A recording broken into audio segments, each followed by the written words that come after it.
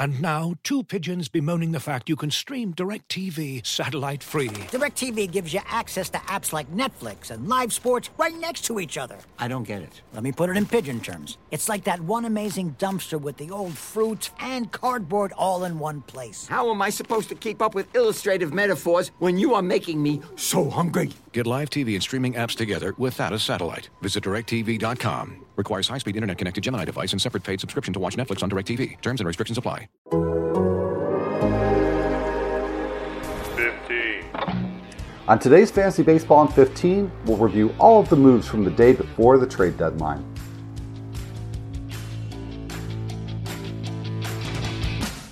Like death and taxes, Dodger's been a Dodger. I have not had 3 cold brews yet. It works great in a fantasy league. I'm just glad I am not at the dentist. Fantasy Baseball in 15 on The Athletic.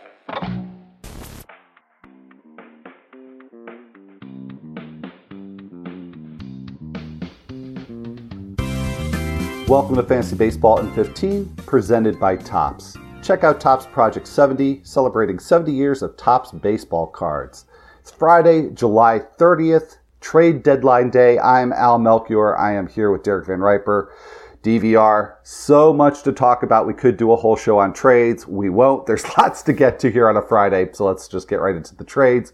The big movement really came from the Nationals on Thursday. Max Scherzer and Trey Turner reportedly going to the Nationals for Josiah Gray, Keibert Ruiz, right-hander Gerardo Carrillo, and outfielder Donovan Casey. That has not been confirmed by the teams as of this recording, but it appears that one is going to be a done deal. Also, Kyle Schwarber going to the Red Sox for minor league right-hander Aldo Ramirez. Brad Hand to the Blue Jays for catching prospect Riley Adams. So where to begin? Let's actually start with that last note, DVR. Charlie Montoyo says that he's not going to name a closer just yet, and maybe there won't be a single closer there in Toronto. So how do we deal with that situation? I think Hand is still worth rostering for now. Everybody involved is still worth holding until we get some clarity. Maybe we get lucky, and prior to Fab running a lot of leagues on Sunday night, we get a look at a couple of save opportunities for the Jays. That's what I'm hoping for. But until then, I think it's a hold situation for all parties involved.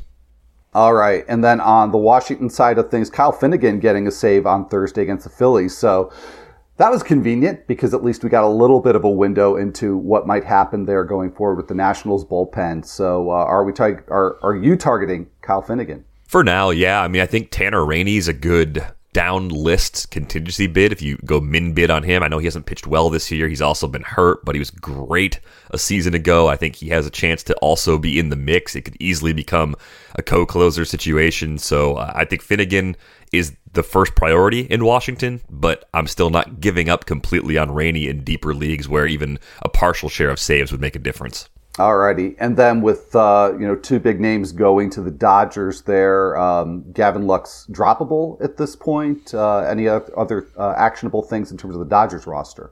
Yeah, I think that's the biggest one. Gavin Lux in most mixed leagues becomes droppable. Most redraft mixed leagues, that is. I think there's still some long-term value there, of course. Corey Seager's a free agent. Trey Turner's not a rental, so that gives you an idea maybe how they're going to approach Corey Seager in free agency, knowing they have Turner there for the 2022 season. But Gavin Lux definitely takes a hit in the short term with Turner's arrival because things are just more crowded. Yeah, that they are. And a lot more trade news to get to here. Anthony Rizzo going from the Cubs to the Yankees for outfield prospect Kevin Alcantara and righty Alexander Vizcaino.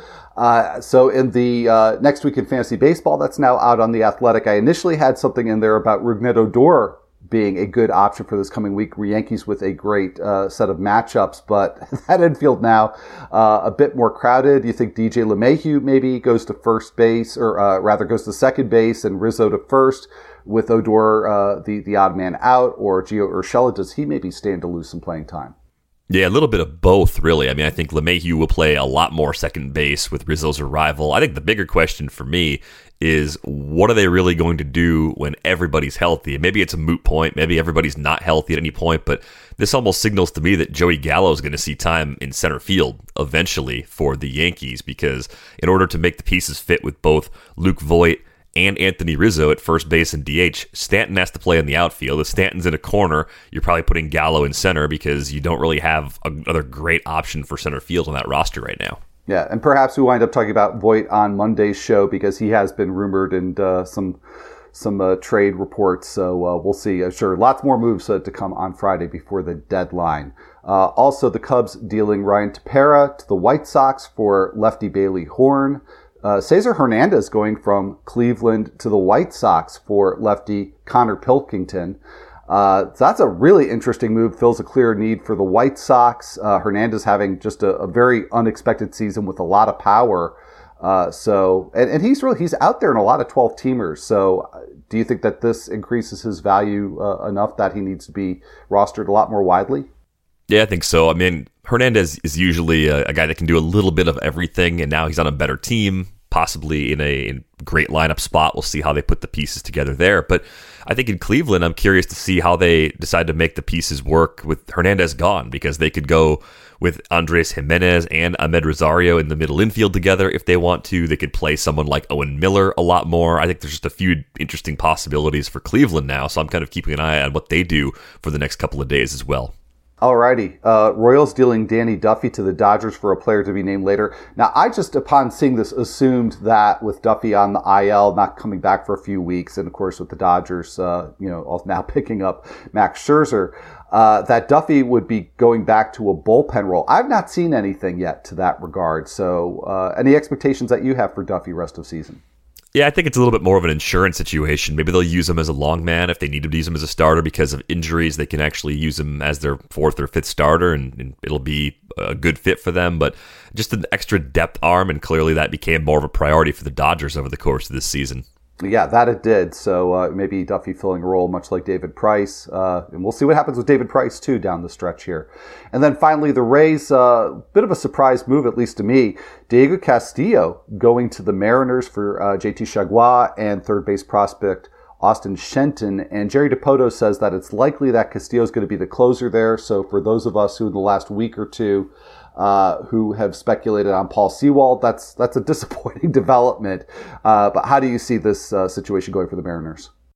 I'll trust Dipoto at his word on this one. I mean, it could be a split 80-20 or something like that, and it wouldn't surprise me at all. So I think you got to ask yourself, is Sewald still useful enough in your league with the Ks and the ratios if he's not getting any saves before you make a decision about possibly dropping him this weekend? Alrighty. So let's move on to some non-trade news. Bryce Harper leaving the Nationals' second game of their doubleheader, the Phillies' second game of the doubleheader with the Nationals with a tight back, but Harper says he will be back on Friday. Rhys Hoskins also leaving for the Phillies with a groin injury. He is day-to-day. Lourdes Gurriel Jr. hit by a pitch on his elbow. He is day-to-day. X-rays are negative, so good development there for Gurriel. Jose Abreu with a stiff neck. Eloy Jimenez, of course, just returned to the White Sox lineup. He's now got a tight groin. Neither one played on Thursday at Kansas City. Nationals have placed Trey Turner along with Austin Both, Daniel Hudson, and Alex Avila on the COVID IL. So that, of course, now is an issue that it looks like the Dodgers will be dealing with Trey Turner. Brandon Crawford activated by the Giants, going 1 for 3 with a double and a walk in his first game back with the Giants against the Dodgers on Thursday. Corey Seager, who we just mentioned, he is expected back on Friday, and Mookie Betts expected to be activated this Sunday. So Dodgers getting even more back, just in addition to the trade haul for them. And Tanner Houck going back to AAA Worcester for the Red Sox. I don't know how long that's going to be, but something to keep an eye on there. Jacob deGrom through a light bullpen session on Thursday. Luis Rojas says that deGrom's now expected to face live hitters very soon, so hopefully we see his return maybe within a couple of weeks. Luis Severino throwing 3 innings of live batting practice on Thursday. Next step for him is to up that to 5 or 6 innings of live BP.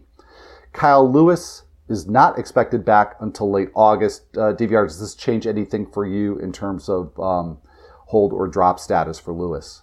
Yeah, if you hadn't dropped him already in leagues with limited or no IL spots, I think it's okay to do that now. Take your chances. Maybe you can pick up again at the time that he returns. It's also possible that when he comes back, he's not necessarily an everyday player right away. So then you're waiting a couple of weeks where he's only playing 4 or 5 games a week instead of 6 or 7.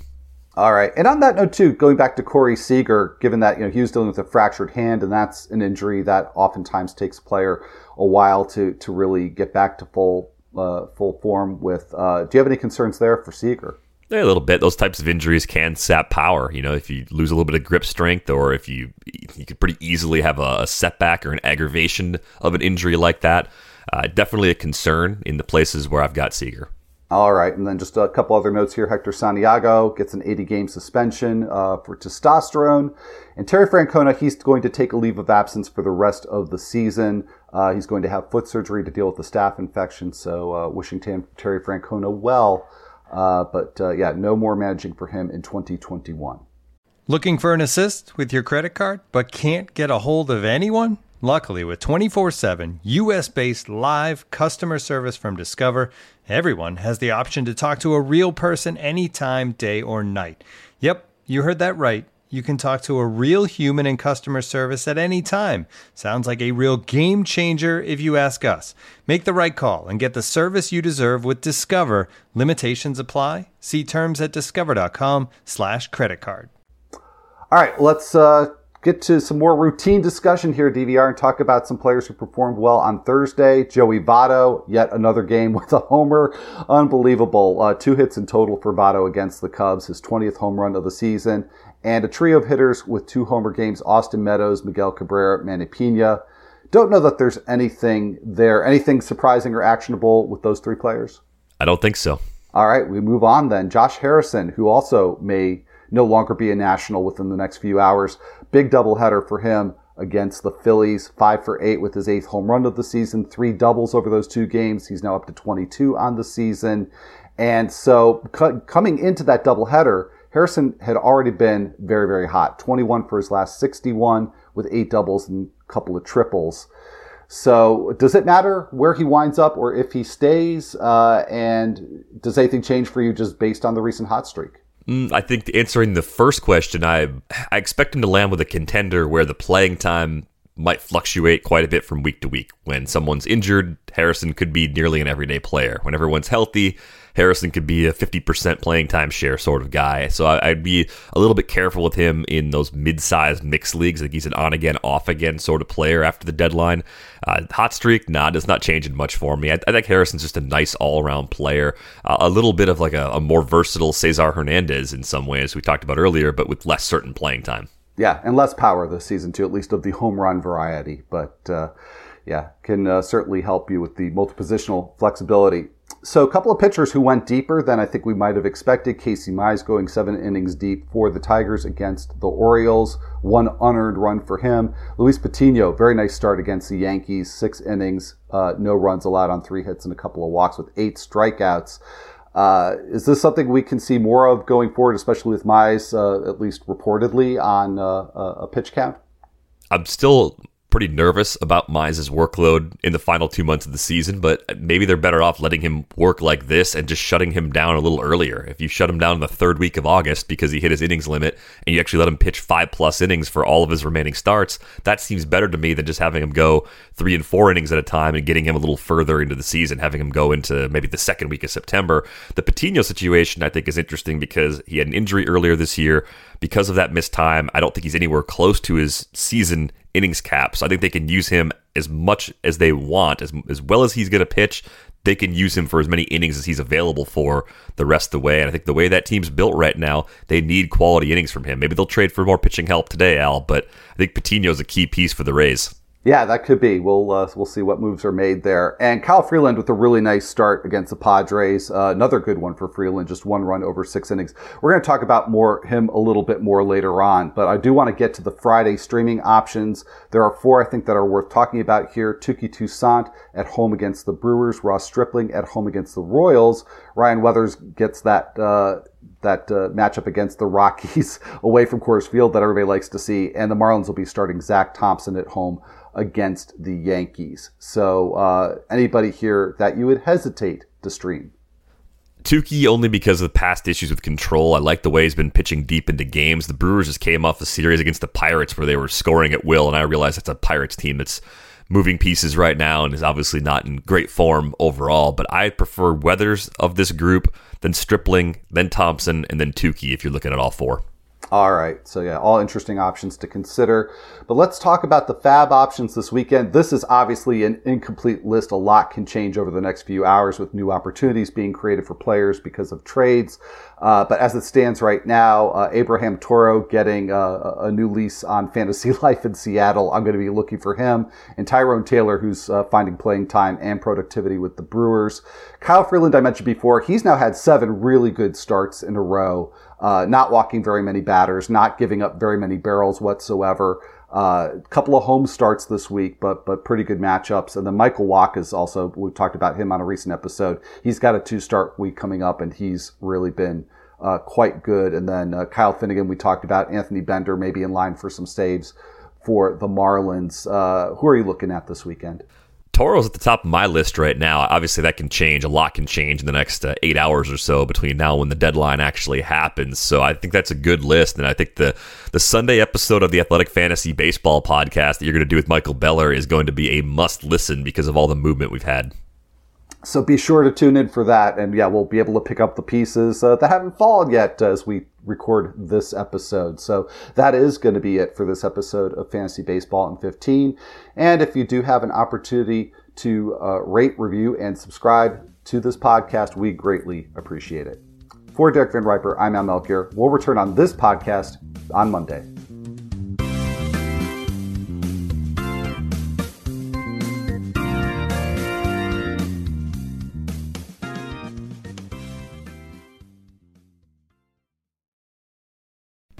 As you've probably heard by now, we've teamed up with BetMGM this season. We'll be using BetMGM lines to make all of our picks, and we'll have special offers for our listeners each week. If you haven't signed up for BetMGM yet, use bonus code The Athletic, and you'll get a 1-year subscription to The Athletic, plus up to a $1,500 first bet offer on your first wager with BetMGM. Here's how it works. Download the BetMGM app and sign up using bonus code The Athletic. Make your first deposit of at least $10. Place your first bet on any game and claim your voucher for a 1-year subscription to The Athletic. See BetMGM.com for terms. U.S. promotional offers not available in D.C., Mississippi, New York, Nevada, Ontario, or Puerto Rico. Gambling problem? Call 1-800-GAMBLER. Available in the U.S. Call 877-8-HOPE-NY or text HOPE-NY 467-369 in New York. Call 1-800-NEXT-STEP in Arizona. 1-800-327-5050 in Massachusetts. 1-800-BETS-OFF in Iowa. 1-800-270-7117 for confidential help in Michigan. 1-800-981-0023 in Puerto Rico. First bet offer for new customers only in partnership with Kansas Crossing Casino and Hotel. Don't forget, if you haven't signed up for BetMGM yet, use bonus code The Athletic, and you'll get a 1-year subscription to The Athletic, plus up to a $1,500 first bet offer on your first wager.